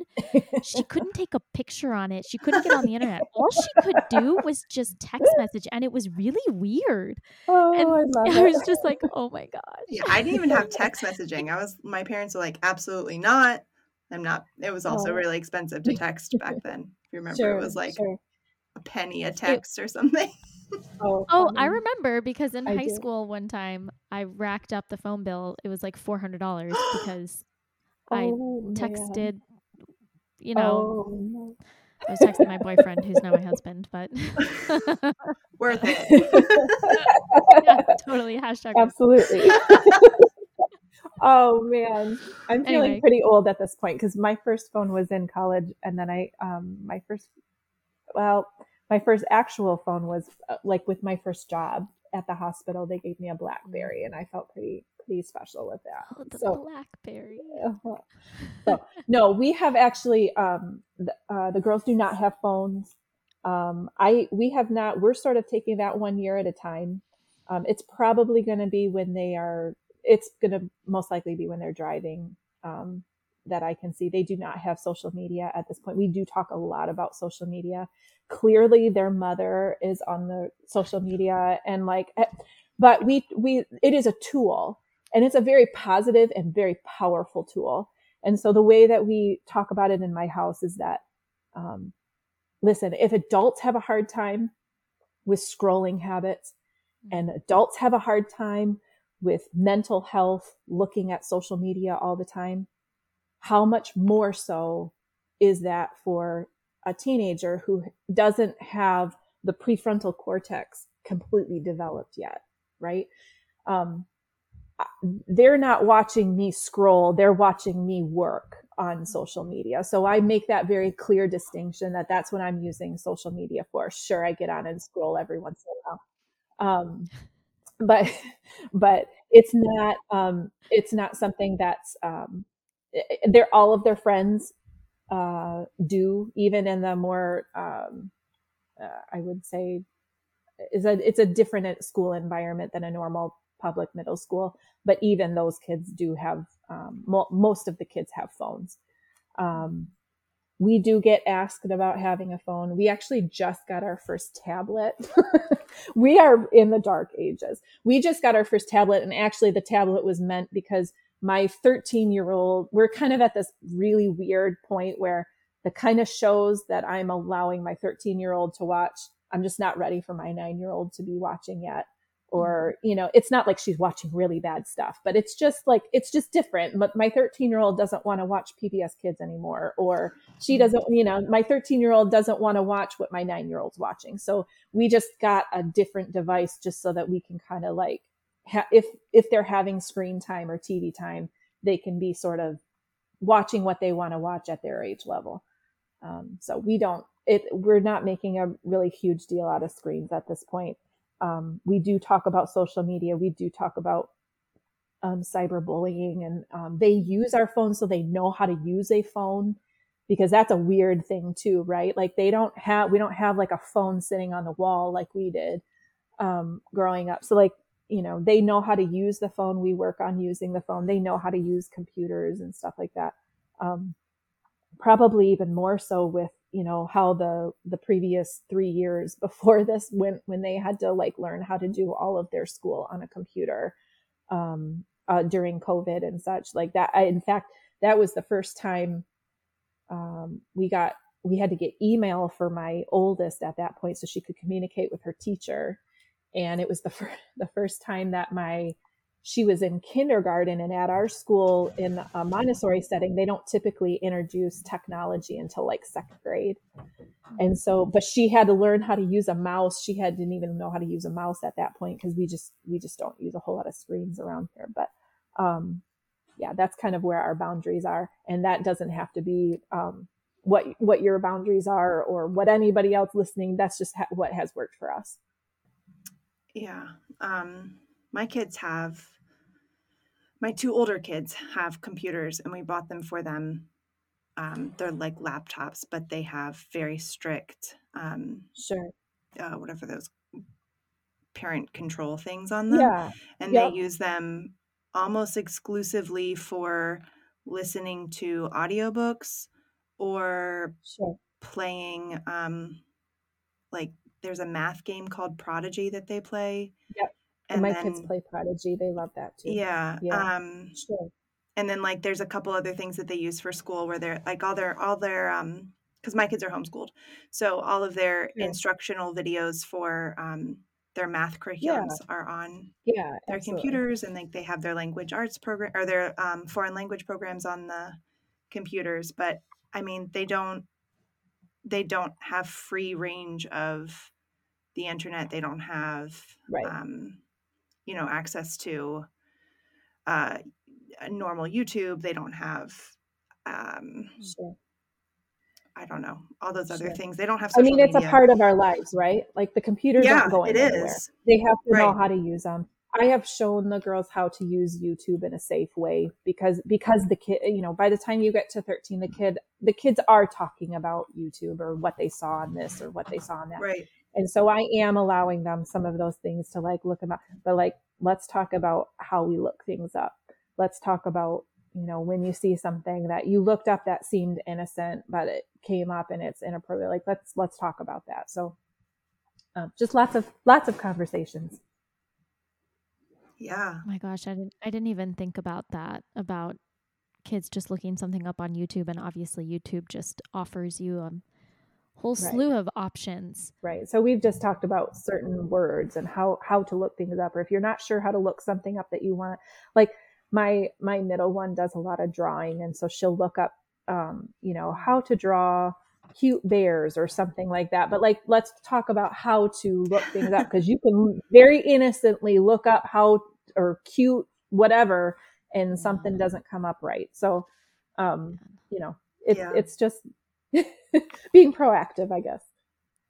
That's a really good point. Yeah. My oldest right now is really into sports, and he's figured out that he can ask Siri anything. So he'll just ask Siri, what was the score for the Cowboys versus Bengals game? And then he'll just do this over and over and over again and get like the scores for all of the games.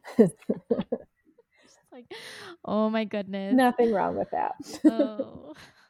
Unless it's a really obnoxious thing that's happening. I mean, Don't do that in the other room. Yeah, no, sometimes it's really annoying. Yeah, anyway. Okay. I actually have 2 more questions for you, and I think that we can maybe wrap it up after that. Sure. The first one is not on our list of questions, so sorry again. That's but okay. I know on your social media, on your Instagram, you talk a lot about making sure that you as the mom are well nourished and well prepared for your day. And honestly, when I have been, reading your posts, especially my youngest is 2.5. So I was, dead in the middle of, I had a 2.5-year-old and a newborn, and then the 2 older ones, all in the middle of the craziness of 2020. And, feeding myself was not like anywhere near the top of the priority list. But every time I'd get to your post, it'd be like, okay, mama, this is, you have to make sure that you're taking care of you. Those were so helpful, impactful. And your heart is so clear. It's just so obvious that you just have this heart for moms and for women who are going through these times that are hard. And I just want to say thank you for that. But also, would you touch on how you're fueling yourself? Sure. First of all, I appreciate that, because those words came from a mom that wasn't nourishing herself and saw what it did when I did nourish myself. You know how they say that experience is the best teacher or something like that. Because I knew how crummy I felt. It's that whole question again, do you know what good really feels like? And I actually did know what good really felt like before kids, because I had kind of gotten through some of my healing from the thyroid stuff that I had going on. So I did know what good felt like, and I knew I wasn't thriving. And there's an element of survival mode with young moms, and that's okay. But you got to figure out how to get over that hump and do that whole, like, put the oxygen mask to yourself before the kids, because if you pass out, nobody else is going to be taken care of. So these days, I don't know. I mean, I'm not doing the toddler thing anymore. So I would say I've got it pretty easy right now. Although, it's a different kind of busy with teenagers and older kids. There's just more activities. I'm actually away from my home now more than I was when the girls were little. Because when they were little, you had naps and you had, they were just at home. You were just at home a little bit more. So I did actually have more time in the kitchen than I do right now. I work more than I did back then as well. This thing has, what I do now, the writing and the, all of that has blossomed into something that, we rely on for an income. It's not just a hobby anymore. And so I am working more, and my girls are busier with outside extracurricular activities more. So we are busy. I have found that, as much as I don't want to say that I'm a meal planner, because I never was a meal planner before, I have become more of a meal planner. And it's not necessarily I'm literally writing down every meal. It's more of I have a framework to make sure that I have enough food in the fridge to get us through however many days. And so did you want to know like exactly what I'm eating right now? Or do you want to know like how I'm planning out the food? We all pretty much eat the same thing for the most part, but I have like a prep day on Sunday, where I'm making, I have a roasted chicken. It used to be that a roasted chicken would be Sunday dinner and then also like a meal or two, when the girls were really little. Nowadays, it's making two. If we're having roasted chicken for Sunday dinner, I'm making two of them if I want leftovers. And if I want to have enough food to get us through the week. I'm, breakfasts on the weekends, I'm doubling. I'm never making one pan of muffins. I'm making two. Normally I'm making 1 or 2 pots of soup for the week, something so that I have something to pull from for my breakfasts and lunches. And then also thermoses for the girls. So yeah, go ahead and answer that, I guess. Did you want to know exactly what I'm eating or? No, I think more just in general, how you're making that a priority and kind of, if you want to give like generalities of what you're eating, like, Sure. 3 eggs. I had someone ask me, whatever. yeah, I had someone the other day ask me in a private message, does it ever feel like you're in the kitchen all the time between cooking and making sure the kids are, fed and you're fed, and then cleaning the kitchen after you're cooking and whatnot. And I have 2 ways of looking at that. It's kind of like a yes and no. Yes, sometimes I do feel like I'm in the kitchen, but I also think that we need to change what our idea of being in the kitchen a lot looks like. Because for me, when I grew up, my mom was in the kitchen some, but it wasn't, well, first of all, I don't know that she ever really enjoyed it. It was looked at as a task to get done and over with and make sure the kids were fed and throw this box in here to warm it up and whatever. I think we need to change our perspective of the kitchen and be okay with being in the kitchen to nourish our families. That said, we do lead busy, modern lives and that doesn't change. So that's like why, one of my focuses on the blog is feeding real food families in the real world, because the real world we live in is that we do have, the moms are working. This isn't, like our great grandparents' time where the moms were at home all day and able to be in the kitchen all the time. We do have extracurricular activities. Now we choose to tailor that back, I think, compared to the average American household. My kids aren't in multiple extracurricular activities because I also think that there's a balance there of making sure that we remind ourselves that they're kids. They're not mini adults. They don't need to be pulled in 1,000 different directions. They need unstructured play, and they need to, not have constant stimulation and constantly being told what to do and have every minute of their lives scheduled. So I guess what I'm getting at there is, yeah, I am in the kitchen, but I'm trying to be smart with my time in the kitchen. So, yes, I'm home making some things. I'll have a prep day once a month where we'll do, like I said, granola, or we'll make a couple snacks for the pantry. You know, quite frankly, Costco is a little bit of a game changer in my world, just because we do have some packaged snacks in our pantry. We do have some things that, you know, we've been able to get from Costco that make it so that I don't make homemade gluten-free bread every week. I don't have time for that. So I'm picking and choosing, like where we're going to spend our kitchen time. Gluten-free bread, I have completely given up on. It's a pain in the butt. It doesn't work.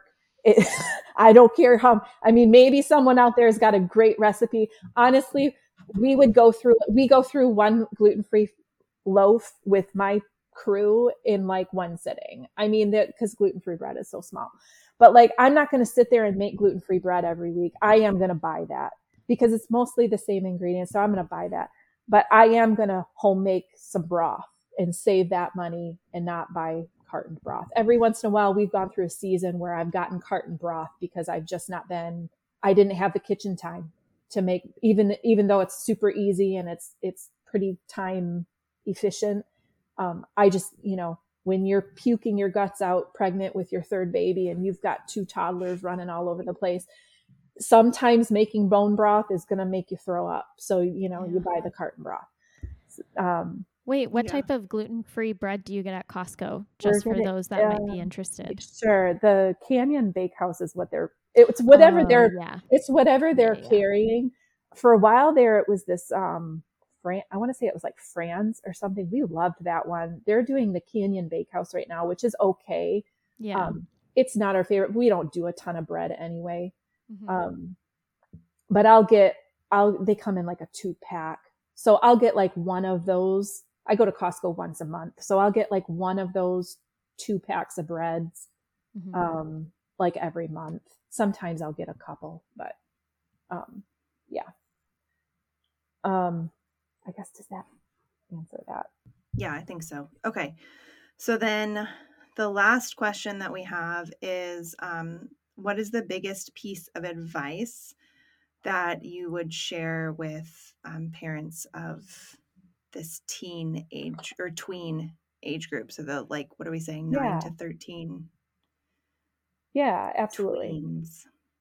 Sure. I feel like tween is a new term too. Is that new? It is. I don't feel like that's been, I mean, that wasn't really around when we were around. I think they're saying tween, like it's definitely not, it's like they're dipping their toes into wanting to be independent, but they're still going to play with the Legos.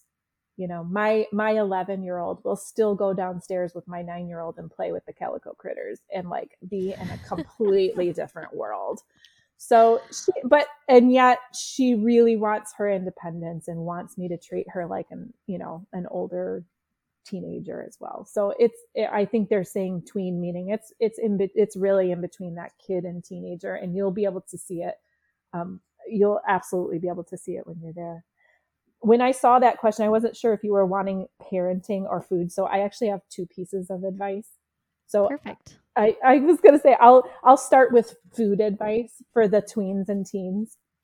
My biggest piece of advice is to help them become body aware. And we talked about that earlier, is if you can help them and empower them with being able to know what their body is telling them and be able to connect the dots. And it does start young, but if you didn't start young, that's okay. You can do it now, but help them become body aware.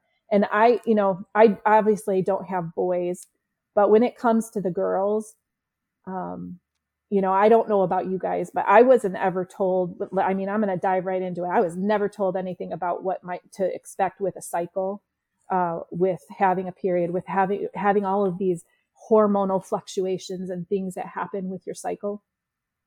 Sit down with a calendar and show the girls what that means. Like you are going to feel like an absolute roller coaster during once they get into their cycle. So you know what? And it's okay. You're going to want a square of dark chocolate during these couple of days before you start your period. And you know what? It's fine. It's okay. You know what? You're going to feel a little extra tired the first couple of days of your period. That's okay. Let's get in a bath. Let's read a book. Let's go to bed a little bit earlier.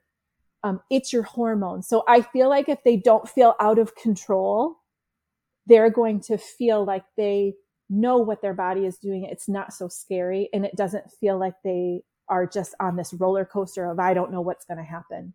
Help them figure out how to cycle or how to track their cycle, what to know, what to expect in their energy levels, what to expect in their moods, so that maybe they avoid the, situations that might set them off if they're going to be a little bit more crabby or whatnot. But then also like what, from a food standpoint, how that will, the food will affect how they're feeling.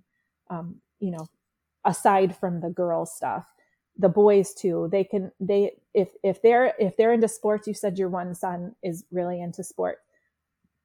You want food that's going to help them, or, you talk to him, hey, listen, you want to be the fastest running back on the team? This is what's going to fuel your body. Your muscles are growing and changing so much right now. And this is what muscles are made of. And so this is what we need to fuel them with. So helping them make that connection, but relating it to their world and give them the why. Because if they don't have the why, they don't care if you don't relate it to them and their why. So I guess that's from a food standpoint. And then from a parenting standpoint, I would say, find the middle ground between being the authority figure and being their best friend. So there's just like this happy medium, and you have to find out where your happy medium is, because you want them to be able to come to you with every problem. You want them to feel comfortable with coming to you with anything. So you don't want to be like this authority figure that is only an authority figure, and they feel scared to come to you because they're going to get punished all the time, and they're scared of how you're going to react. But you also don't want to be on this other end of the spectrum where you're always their best friend and they're like, they know they can get away with certain things, or, they have to know that there are boundaries, because you're still in charge. You're still the boss. They're still kids. They're not mini adults. They're still begging to have some structure. Kids need that structure. They need some routine. They need you to help them figure out where the boundaries are in life, because they don't know. They think they know, but they don't know.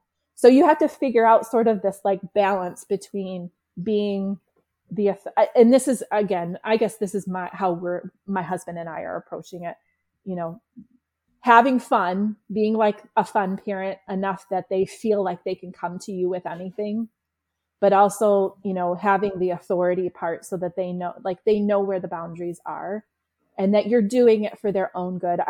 I don't know how many times in the last few years of having teens or tweens, teens, whatever you want to call it, that I have said, my job is to help you learn this A, B, and C. Because if you don't, I'm not doing my job okay.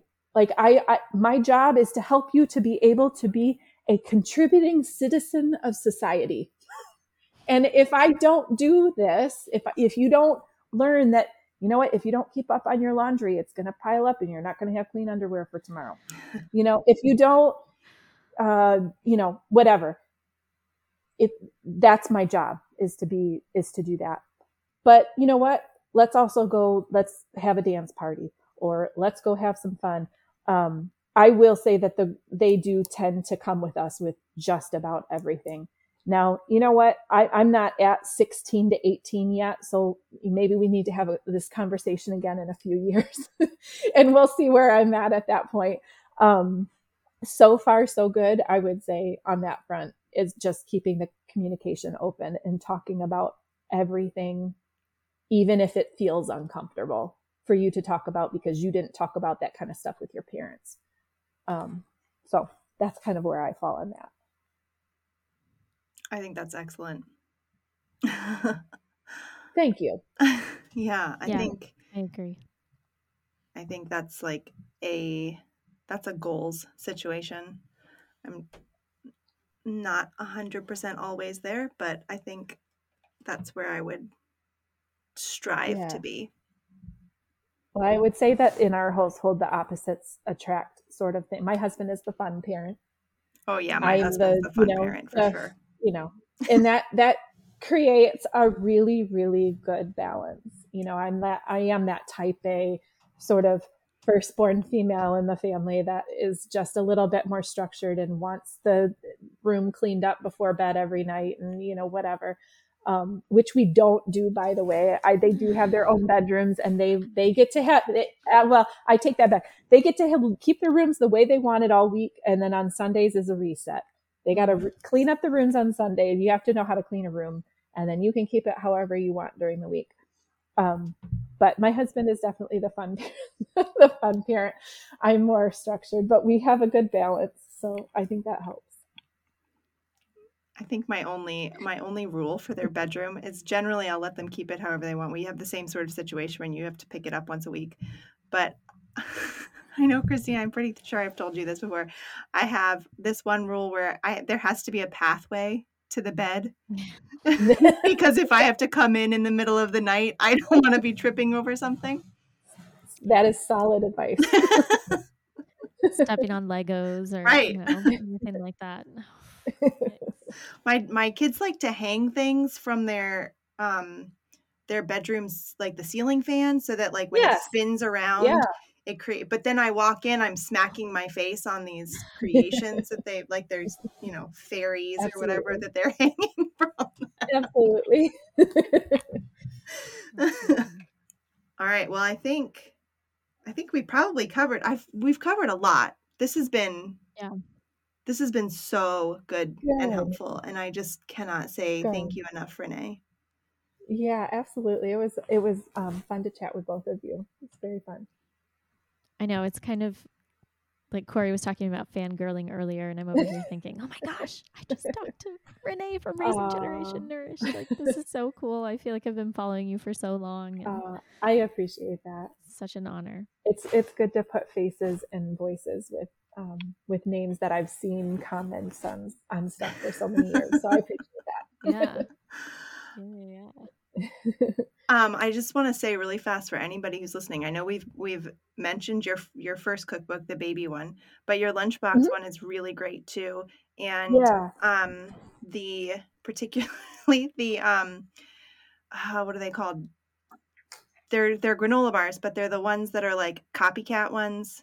Nature's Own, Nature's something. Oh yeah, you know what I'm talking the about. Nature Valley, That's Valley it. granola bars. Yeah, like the little green wrapper. Yes. Yeah. So I made them a weekend ago, and my husband, who grew up totally, on the standard American diet, was like, "Oh my gosh, this is exactly right. It tastes just like it. It does. It tastes just like it. It really does. It's so crazy. They're so good. So everybody should buy both of your cookbooks, and anybody who has like if you have a baby shower and to let go to, let your teens cook out of those cookbooks too. Yes. Because we do use both in our home. Give your teens a little bit of autonomy and let them kind of pick a few things out of that lunchbox book so they can do it themselves. Yeah, my 8-year-old loves the lunchbox cookbook. He looks through it and then he'll tell me, okay, I want this week, kind of thing. That's perfect. I love it. My 9-year-old will go in and say, okay, well, she makes the brownies from your website all the time. And she's now decided she's going to start a bakery. And I said, well, you can't just use Renee's recipe because that's like plagiarizing or something. Oh no, let's partner up. I'll have her call you. You guys can work out a contract. That's right. Have her give me a call. That's awesome. I love that. We need more bakeries like that. Yeah. All right. Well, thank you so much. I hope you. Wait, before you go, can you tell guests where they can connect with you? Yeah, absolutely. I am probably more active on Instagram than I do Facebook too, even though Facebook is kind of a pain. But I do, you can just do Raising Generation Nourished, is my handle on Instagram. And, Renee Kohley is my Twitter handle. I don't use Twitter very often. And then just raisinggenerationnourished.com. I am pretty good about emails and DMs. I try and keep it as real and personal as I can within the time limits that I have as a mom too. And then where can people buy your books? So the two books that we're referring to are Nourished Beginnings and The Little Lunchbox. Yeah. Both books you can find on Amazon as well as Barnes & Noble. If your Barnes & Noble doesn't happen to have it on store shelves, they can always order it. Really anywhere where books are sold. You can even have, we've had like our local bookstores order it. They can, it's through a publishing company, Page Street, so they can really order it from any bookstore and have it carried. And if you have a baby shower to go to, definitely gift the Nourished Beginnings book. That's like, I do the same thing, Christine. Everybody, all of my cousins and all of my friends, because I was the first one to have babies, they all get to now have the knowledge that I wish I had had. Yeah. It's kind of like how I usually say it's kind of like having me. I sort of tell my story right there in the book, so it's sort of like having me hold your hand in the kitchen, and it's what I wished I had when I had my babies too. Oh, that's cool. Mm-hmm. That's really cool. Yeah. Well, thank you so much for coming on, Renee. And this was such a wonderful and insightful conversation. I think even, like you mentioned, even for those parents that are not in the tween stage yet, she gave so much foundational advice for how to start young so that, your kids are well nourished as they're older. Yeah. But thank you for coming on, and reminder, please review us on iTunes if you get a chance. Corey and I love comments. We love reading them. We also love DMs. And we can't wait to hopefully meet you in person at some point in the future. Thanks for having me. Yeah. Thanks for listening to Modern Ancestral Mamas. Check out the show notes for the resources. You can find Christine on Instagram at Nourish the Littles and online at nourishthelittles.com. You can find Kory on Instagram at For Nutrient's Sake and online at fornutrientsake.com. Follow us on Instagram at Modern Ancestral Mamas.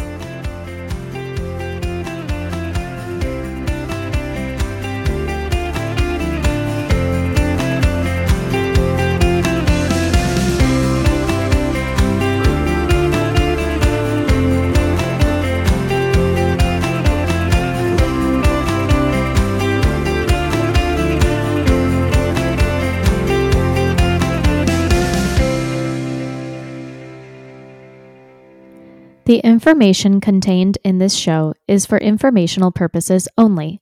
It should not be intended as medical advice and should not replace your relationship with your healthcare practitioner.